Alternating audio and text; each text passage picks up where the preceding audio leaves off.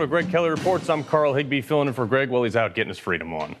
Folks, 275 years ago, Americans fought the Revolutionary War over a 2.5% tax hike in a breakfast beverage. That was the straw that broke the camel's back. Obviously, long before that, we weren't wild about being ruled by blood lineage 3,000 miles away that had never actually even been to the colonies. But a bunch of ordinary folks like you and me took our commonly owned and, at the time, weapons of war and took on the world's most powerful army in the name of freedom.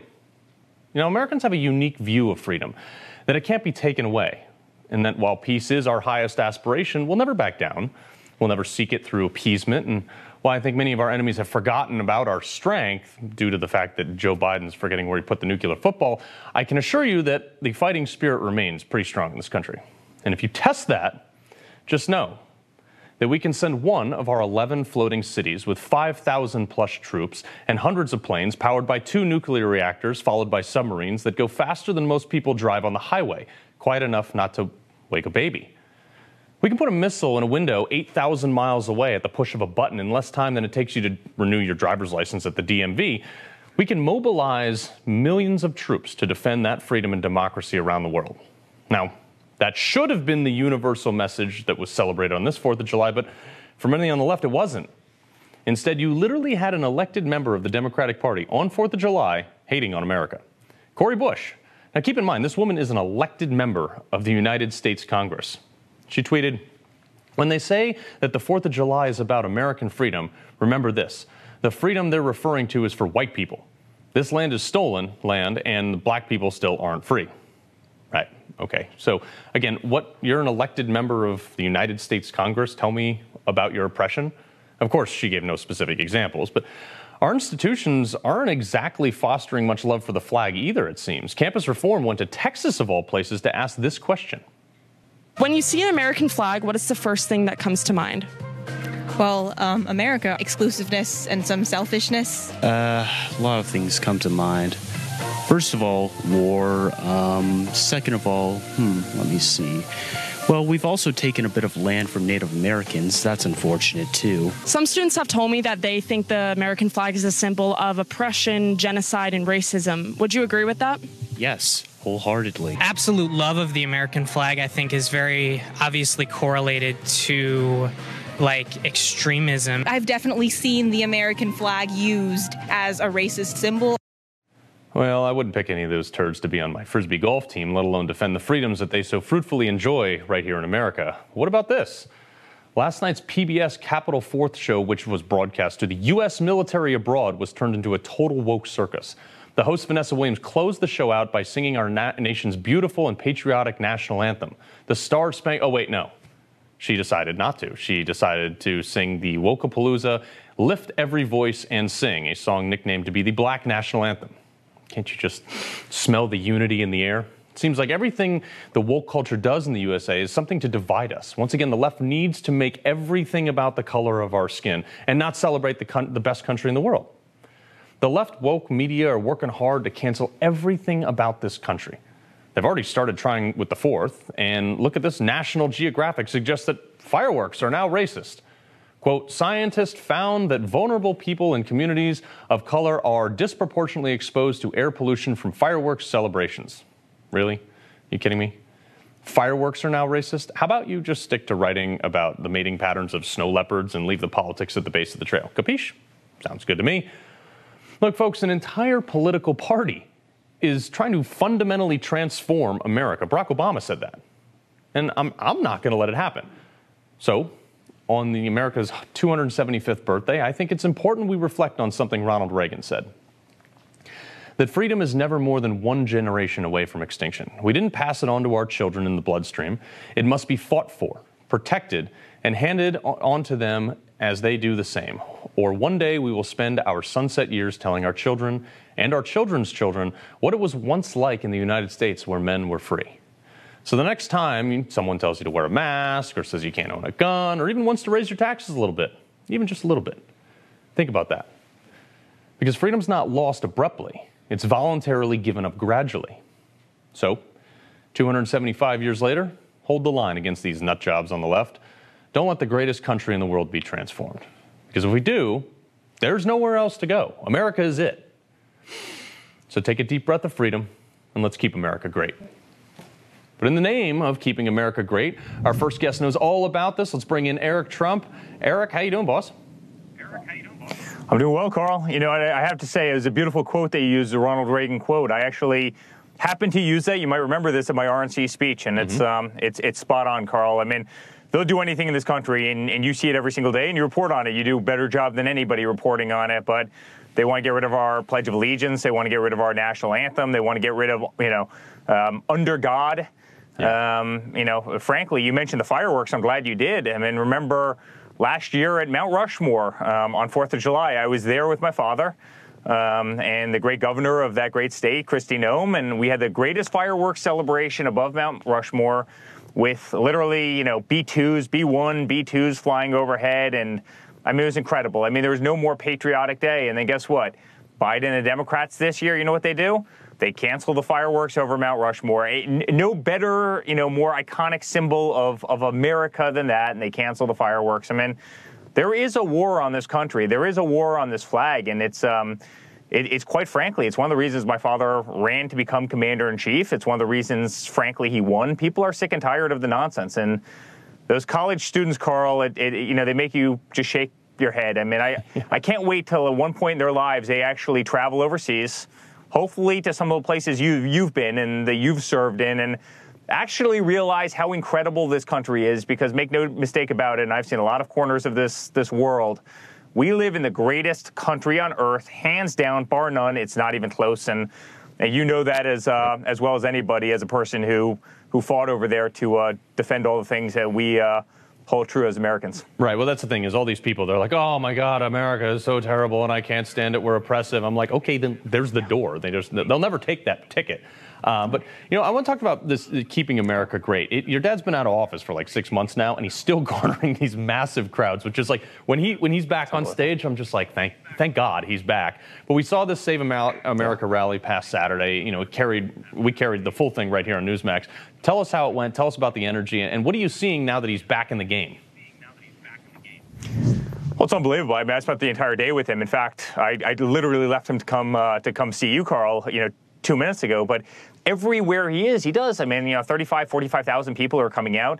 Literally in this country, you have no voice piece anymore for 75, 80 million Americans who are out there, right? Because you have the media, which is effectively the lobbyist, aside from you guys and, very few select others, but they're effectively the lobbying arm of the Democratic Party. And, you have the Democrats themselves and, the narratives that they push all day long. And so there's this vacuum in this country right now. There's this vacuum for 75, 80 million people, those people that we were talking about a second ago who love the flag and love the United States military and love what this country stands for and loves the fundamental principles of freedom and 4th of July and those fireworks. And they literally have no one. And so it's actually causing them to flock to my father like even never before. I mean, my father's always had an incredible following. He's created a movement never before seen in politics. But honestly, Carl, I mean it. And I saw it a couple minutes ago. I mean, the amount of people who are there clapping alongside the road, and we're in a pretty liberal spot in New York, and I'm telling you, the support is unbelievable right now. It's absolutely unbelievable. Yeah, but it's also the contrast too. You went from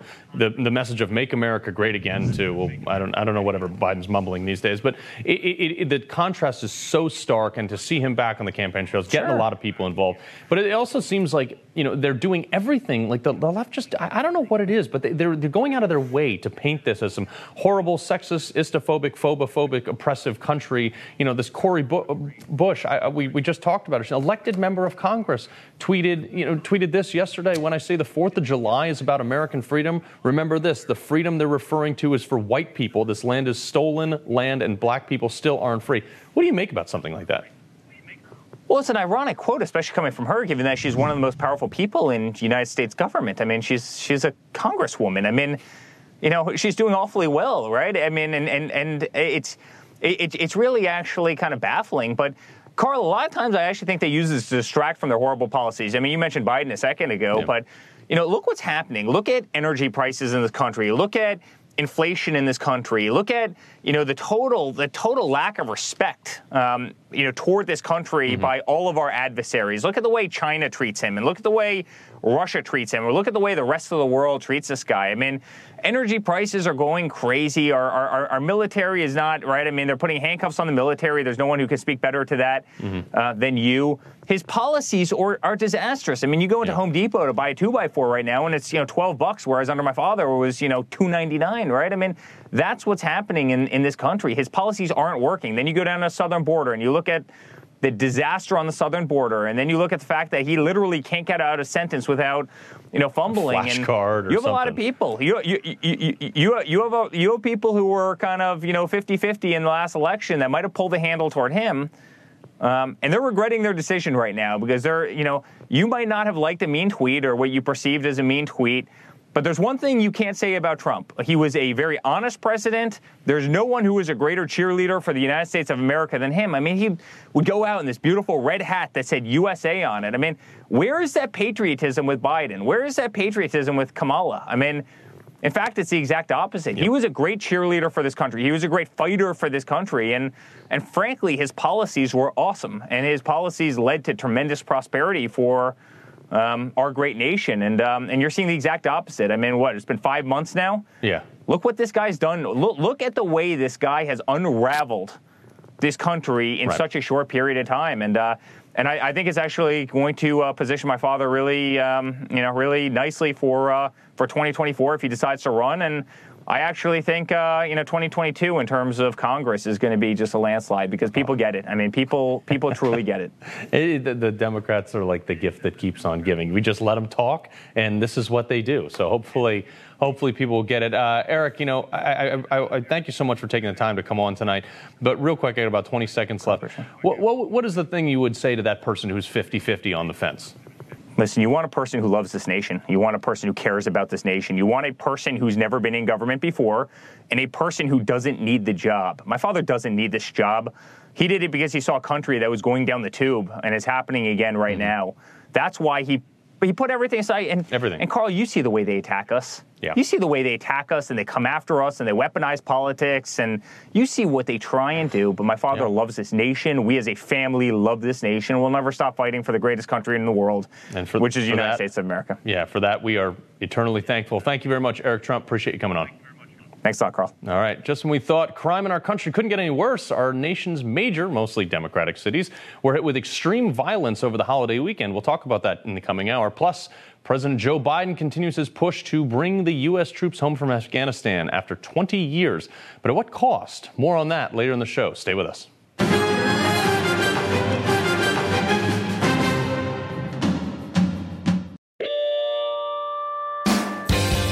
Have you checked out the Newsmax Daily Podcast with me, Rob Carson?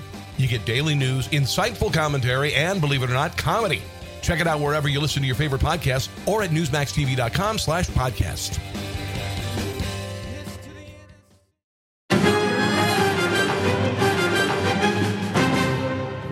Well, Democrats have attempted to take America's birthday and twist it into another opportunity to express their wokeness. We're going to break it down with our panel, the common sense cowboy, Patrick Dornson, and former executive director of Black Voices for Trump, Harrison Floyd. Welcome to both of you. Harrison, I want to go to you first. I want to begin with talking about this tweet that was put out. We just talked to Eric about this from Representative Cori Bush. Take a look at this. When they say that the 4th of July is about American freedom, remember this. The freedom they're referring to is for white people. This land is stolen land, and black people still aren't free. I mean, what the heck is she talking about? I don't know what she's talking about because I'm black, and I sure feel pretty free. And I certainly enjoy my freedom in this great country. And I think it's pretty ironic, and I really don't understand it because for 8 years previously, underneath the black president, Barack Obama, this wasn't an issue. We didn't have people kneeling for the flag, burning the flag, turning their backs to the flag during the Olympics. So I don't know where she's going with this, but I would like to ask the Congresswoman and figure out if she does think this is a problem, what does she intend to do about it? Right. I called her office. I didn't get an answer. And so, if this country isn't free, how did she become a congresswoman? Is she admitting that she's just a token? I don't get it. Yeah, well, the irony is that she's literally in a position to change the law, and all she does is complain about it and doesn't propose anything except for crazy stuff like the Green New Deal. Patrick, they recently said fireworks are apparently racist. I want to pull up a tweet by National Geographic. All right, it says, scientists found that vulnerable people in communities of color are disproportionately exposed to air pollution from fireworks celebrations. I mean, what the heck is going on with this? Well, you got to look at the whole picture. And this is just one little incident, just like Cori Bush's was one little incident. Look, I started out in college back in the early 70s when all this wokeness began. And what happened was it was a Vietnam era, and you had a bunch of leftist professors who decided to plant the seeds of socialism in the minds of baby boomer college students who were kind of anti-war and anti-government and anti-America already. So that's exactly what they did. And these baby boomers then figured out how to take control of America. Number one, they became tenured college professors so they could fill the mushy minds of a couple generations of kids with all this poison. Next, they got into the bureaucracies of government at all levels, knowing that's where the real power is. Next, they took over the media and made it a propaganda arm for the Democratic Party. They took over Hollywood, they took over television, and they now even have taken over corporate America, and the military, who the anti-war baby boomers used to hate, are somehow their best friends now, and so is the CIA.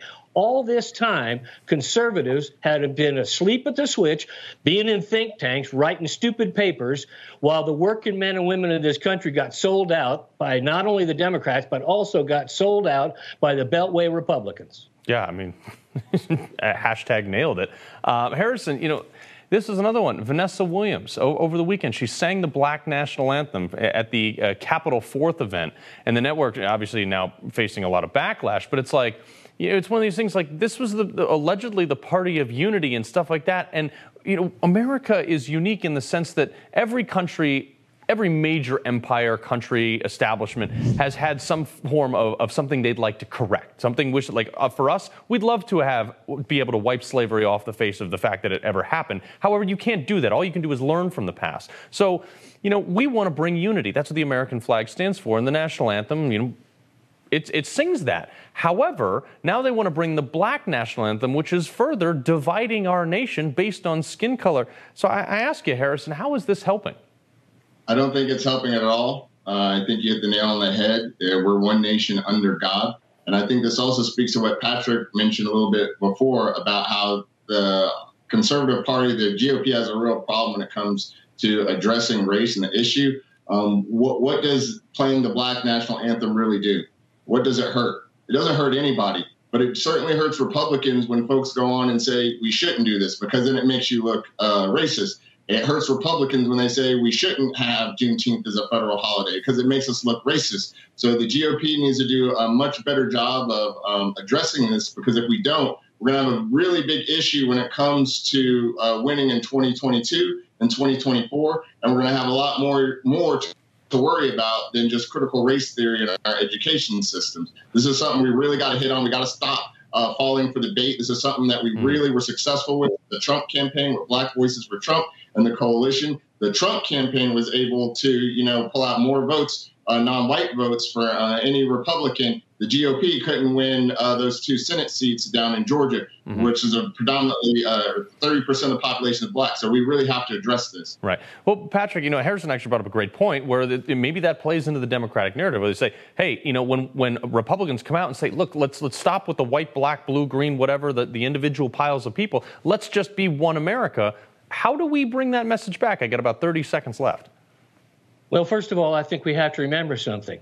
The Republican Party, if they're smart, which I kind of doubt sometimes, they should understand they're the party of the working man and women of this country. And I mean every color, every creed, every religion. I don't care what it is. We're all together. And the people running this country are the elitists. And the elitists have a whole bunch of different colors. And we better start remembering in this country what the great Republican president, the first Republican president, Abraham Lincoln said, a house divided against itself cannot stand. We better get our act together, and conservatives better get ready for a fight.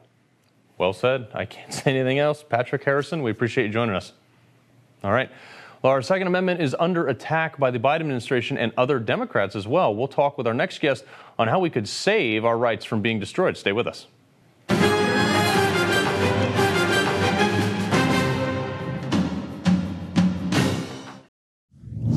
Gun violence in this country is an epidemic. Let me say it again. Gun violence in this country is an epidemic, and it's an international embarrassment. There are things we know that work that reduce gun violence and violent crime, and things that we don't know about. But things we know about, background checks for purchasing a firearm are important. Ban on assault weapons and high-capacity magazines. No one needs to have a weapon that can fire over 30, 40, 50, even up to 100 rounds. Well, that word salad coming from our president was entertaining, at least. So Biden, along with other Democrats, are punishing legal gun owners for practicing a constitutional right. What is the future of our Second Amendment America? We're going to bring in the editor of Bearing Arms and host of Bearing Arms Cam and Company podcast, Cam Edwards. Welcome to the show, sir. Hey, Carl. Thanks so much for the invite. Of course. So I want to get straight to the point. You've talked extensively about this on your podcast, and it makes it the legalese of it very easy to digest. But how do we protect our gun rights at this time under this administration?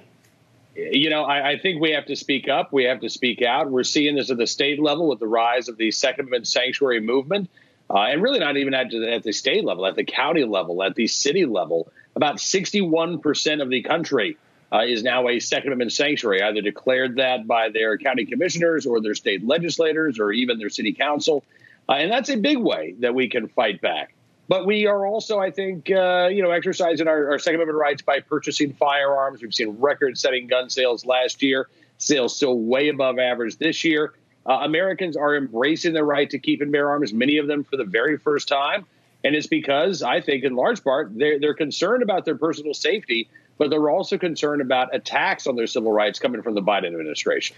You know, it's shocking. Joe Biden does get, previously only award went to Barack Obama for being the #1 gun salesman of the year. I mean, it's shocking. The people who threaten to take him the most are the ones that drive the most sales. But there was some news coming out of San Jose this weekend. The city passes this law requiring gun owners to carry liability insurance and pay an annual fee. Now, I can only think, if it's somehow racist to ask people to get a voter ID, is it not racist to ask people to get insurance to exercise another equally protected constitutional right? Well, I'm sure that Mayor Sam Liccardo would say no and have some explanation as to why that's not the case. But, it's really interesting, Carl. I actually looked at this issue. And when it comes to automobile insurance, there have been some studies showing that Black Americans pay more than white Americans do for car insurance. I have a hard time believing that a 25-year-old Black man in a high-crime neighborhood in Oakland is going to pay as much for or as little for their gun liability insurance as a 50-year-old white guy in a gated community. I think this is going to have a disproportionate impact, particularly on communities of color, particularly on lower-income neighborhoods, particularly on high-crime neighborhoods.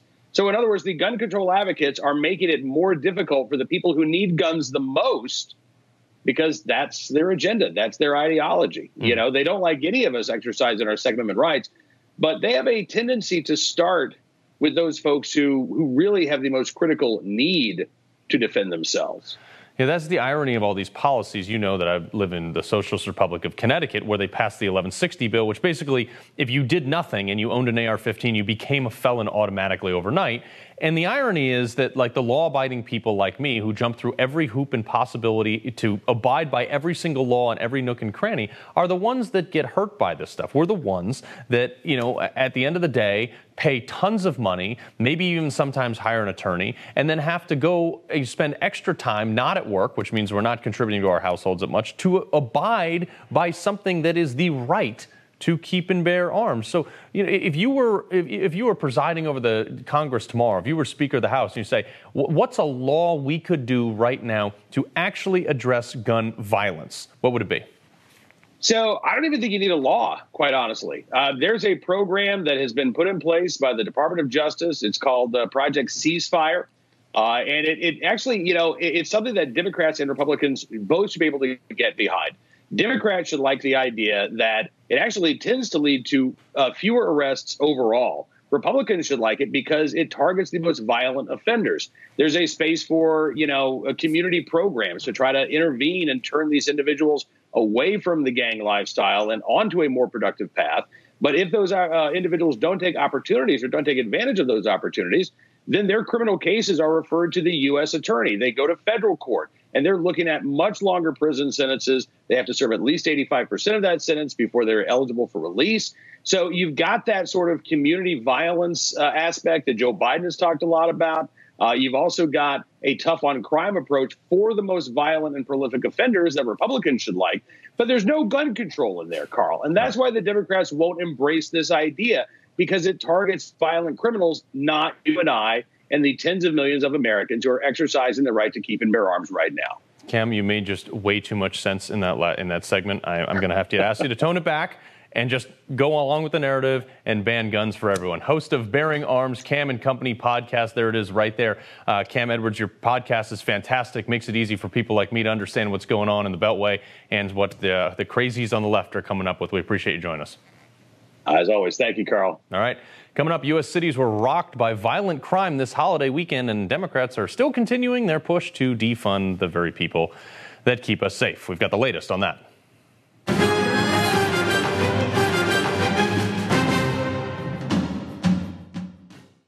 O'er the land of the free and the home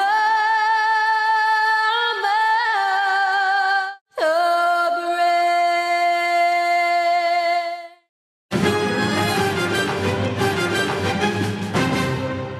Well, as Democrats continue to push the defund the police movement for some reason, violent crime continues to rise all over the United States. Joining me now, political commentator Benji Irby and national spokesman for Law Enforcement Today, Kyle Reyes. Evening to both of you. So look, we saw a huge spike in crime across our major cities, mostly Democratic, but this was over the holiday. I want to take a look at this headline, summing it up all as 150 people fatally shot in more than 400 shootings over the 4th of July weekend. Most of these places were in inner cities where it's very difficult to own guns. Shouldn't we be like saluting our service members of law enforcement for trying to deal with this stuff, or should we be defunding it, Kyle? You know, the whole defund the police movement, Carl, this is what happens when virtue signaling runs completely unchecked. Watching the left try and blame the defund the police movement now on Republicans, it's sort of like watching a drunk guy walk over a speed bump, and it is turning into a catastrophic situation here in America. Yeah, I mean, it seems crazy to me. Now, Benji, you lived in New York. You saw how bad this whole scenario got under Bill de Blasio. Since you literally left the city because of it. Talk about what are the policies that are driving this? Is it a cultural thing? Is it a policy thing? And how do we fix it? Well, I mean, a lot of it is, and there's been a lot of reporting on it, but we know we have, George Soros-funded DAs in a lot of these cities that are just, letting criminals out free. You have a lot of, people in the community who basically are scared of the police, who are being taught by, the powers that be and are being socialized to believe that the police are out to get them or whatever. But unfortunately, we're seeing that we need the police, and we're seeing all of these crime, and that's happening all over our country, and it's a real shame. And it's really a shame that the people that are being pushed to, not like the police or to resent the police are people who need the police the most in a lot of these urban communities. And a lot of the people that are talking the loudest, the ones on the CNN, the ones on, on TV and whatever with their, fancy college degrees, they don't actually live in the neighborhoods where a lot of the regular people are crying out for more police help and more police service. I myself was a victim of crime and decided to finally move out of New York, and I'm down here in Miami now, given the shirt. It's just to be much better pastures. But it's a shame this happening all over the country. There was a shooting in Toledo over the weekend where there were 7 or 8 people that were fatally shot, and everybody was a teenager. Yeah. This is horrible. We have to do something about this. No, it is. And we got that graphic of how much crime is up. Can we put that graphic back up again? Kyle, you see this: Portland, Democratic controlled, up 800%. Atlanta, Democratic controlled, 50%. Minneapolis, Democratic controlled. Chicago, Los Angeles, Washington, D.C., all up, all Democratic controlled. How did they not get this? I mean, our police officers volunteer to come to your house when you call, when you're at your worst and lowest because you need help. And now you say, we want to defund them. We don't need them anymore. How's that working out? Carl, if you think about it like this, so first of all, we have a false narrative, right, which is the idea that there's systematic racism targeting people because of law enforcement. And yet when we dive into the numbers of it, it's based on a false narrative. The numbers don't actually show that that's the case whatsoever. So this defund the police movement, it's sort of like taking a look and going, well, we had 250,000 people die of medical malpractice last year. So we're going to defund doctors. We're going to defund hospitals. We're going to take away their training. It's not a viable solution. And the defund the police movement has turned into this social experiment here in some of the major Democrat-run cities in America, and it is failing. And the people who are suffering the consequences are law-abiding citizens. Right. And the irony, I'm glad you brought that up, the training, because in the military where I was for a decade, the first thing to go when you start losing funding is training. So you want to make this better. Maybe defunding might not be the thing, but Benji, politically, I mean, is this going to cost the Democrats the 2022 House and Senate? I think it will in some areas, but a lot of it's happening in deep blue areas that are probably never going to change anyway. So, I mean, for them, it's like the collateral damage doesn't really mean much as long as they're able to push the racial narrative and push division, because that's what this is all about. So they really don't care about the Black lives that are lost. In the midst of pushing this whole, Black Lives Matter race division thing that they're pushing. So to be honest, I mean, I think it will cost them, but it won't cost them as much as you would think it would. Probably not, unfortunately, because a lot of the people that, in these communities, they don't know any better but to vote for Democrats because, Republicans are racist. So they already know that, if Republicans are racist, then they're going to vote for us regardless, no matter what we do. And that's where we're stuck, unfortunately. Yeah, but Kyle, on the policy side, though, I struggle to see this. It's like, why would anybody want to, I just don't get it. Why would anybody want to defund the people and demonize them when the statistics, like you said, don't back up the fact that they're horrible, no good people? I got about a minute left, but what's the policy solution to this, Kyle? Well, Carl, it's the squeaky wheel gets the grease.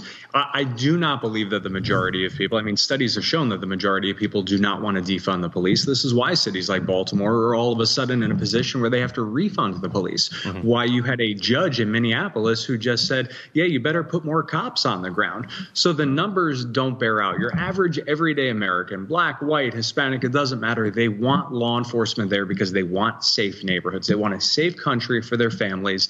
And this movement is already backfiring, which is why we're seeing levels that are dropping off. And now where more and more officers are retiring, and we're going to have difficult times filling those positions across the country. Yeah, no, it just seems like a no-brainer to me that you would want to keep good men and women on the force. You see this in all these major cities. They are dropping off the force. They are shrinking, and they are starting to refund a lot of these things. Political commentator Benji Irby and national spokesman for law enforcement today, Kyle Reyes. We appreciate you joining us.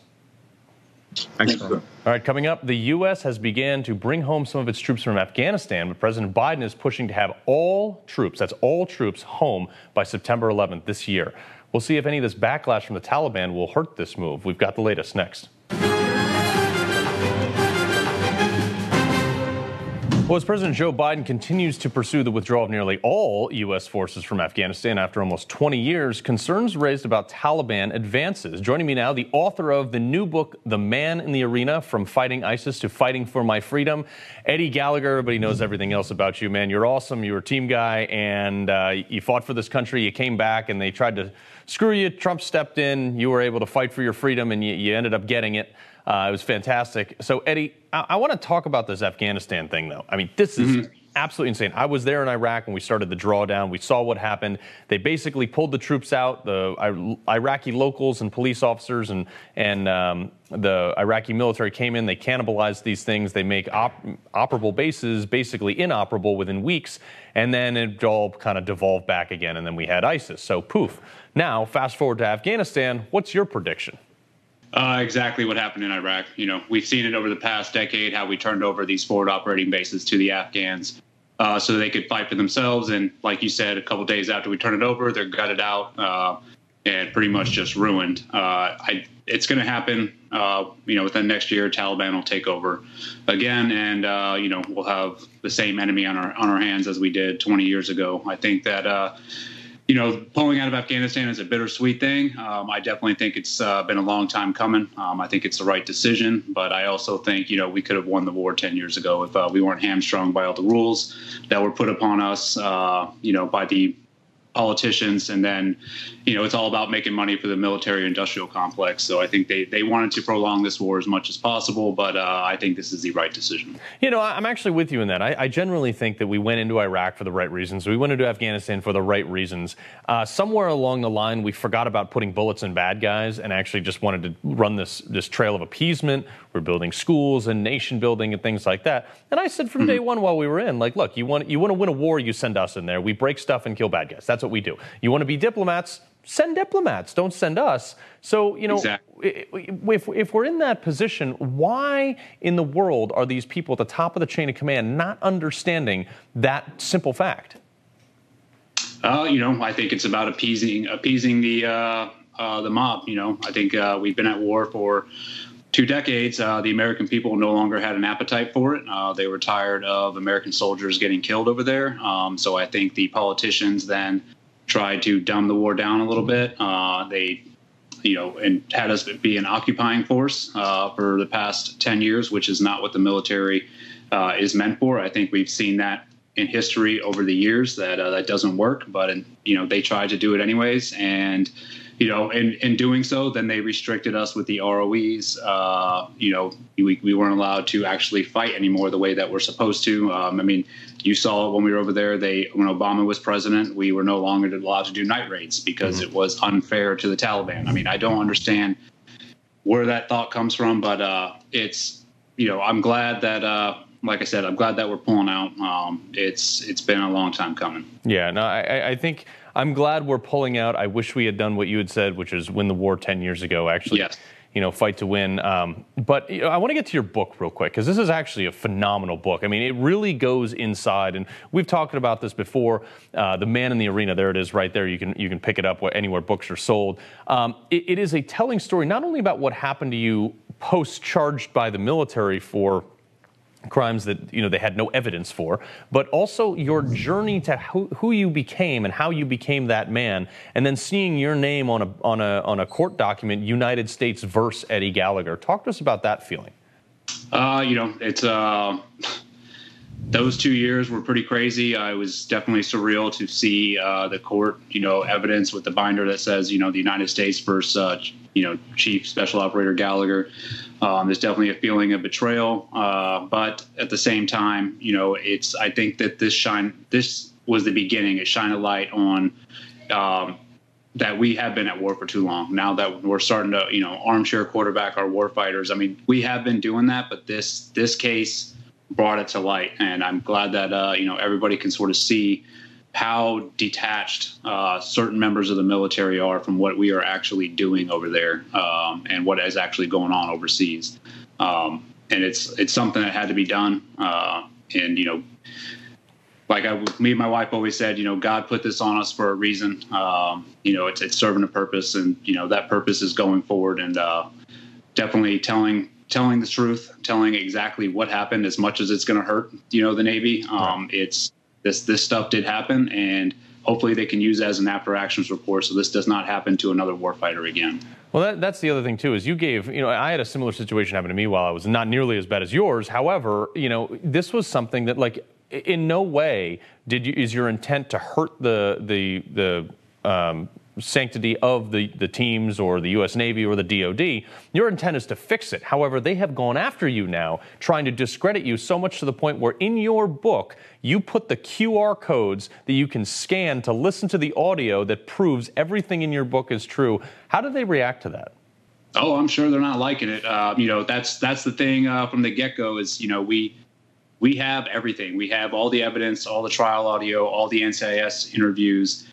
And, as I was writing the book, there was so much corruption and lies that I was like, no one's going to believe this, because this is obviously from my side. So I wanted to be as transparent as possible. I put everything in there, everything that the Navy did. And that, I'm sure they're not liking it, but they sort of dug themselves into this hole.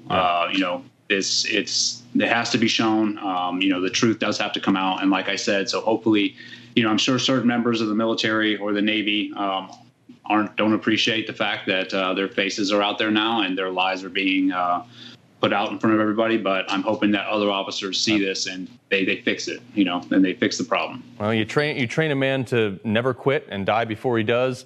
You certainly never quit. I wish we had more time to get to that pink candle over your shoulder, but Eddie Gallagher, The Man in the Arena, one of the greatest books of this century, I believe. From Fighting ISIS to Fighting for My Freedom. Chief Eddie Gallagher, appreciate you joining us, sir. Hey, I appreciate it, Carl. Take it easy. Right. Coming up, stay tuned for a patriotic message.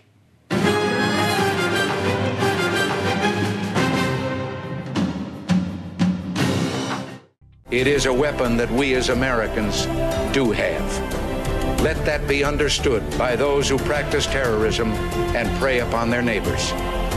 As for the enemies of freedom, those who are potential adversaries, they will be reminded that peace is the highest aspiration of the American people. We will negotiate for it, sacrifice for it. We will not surrender for it now or ever. We are Americans.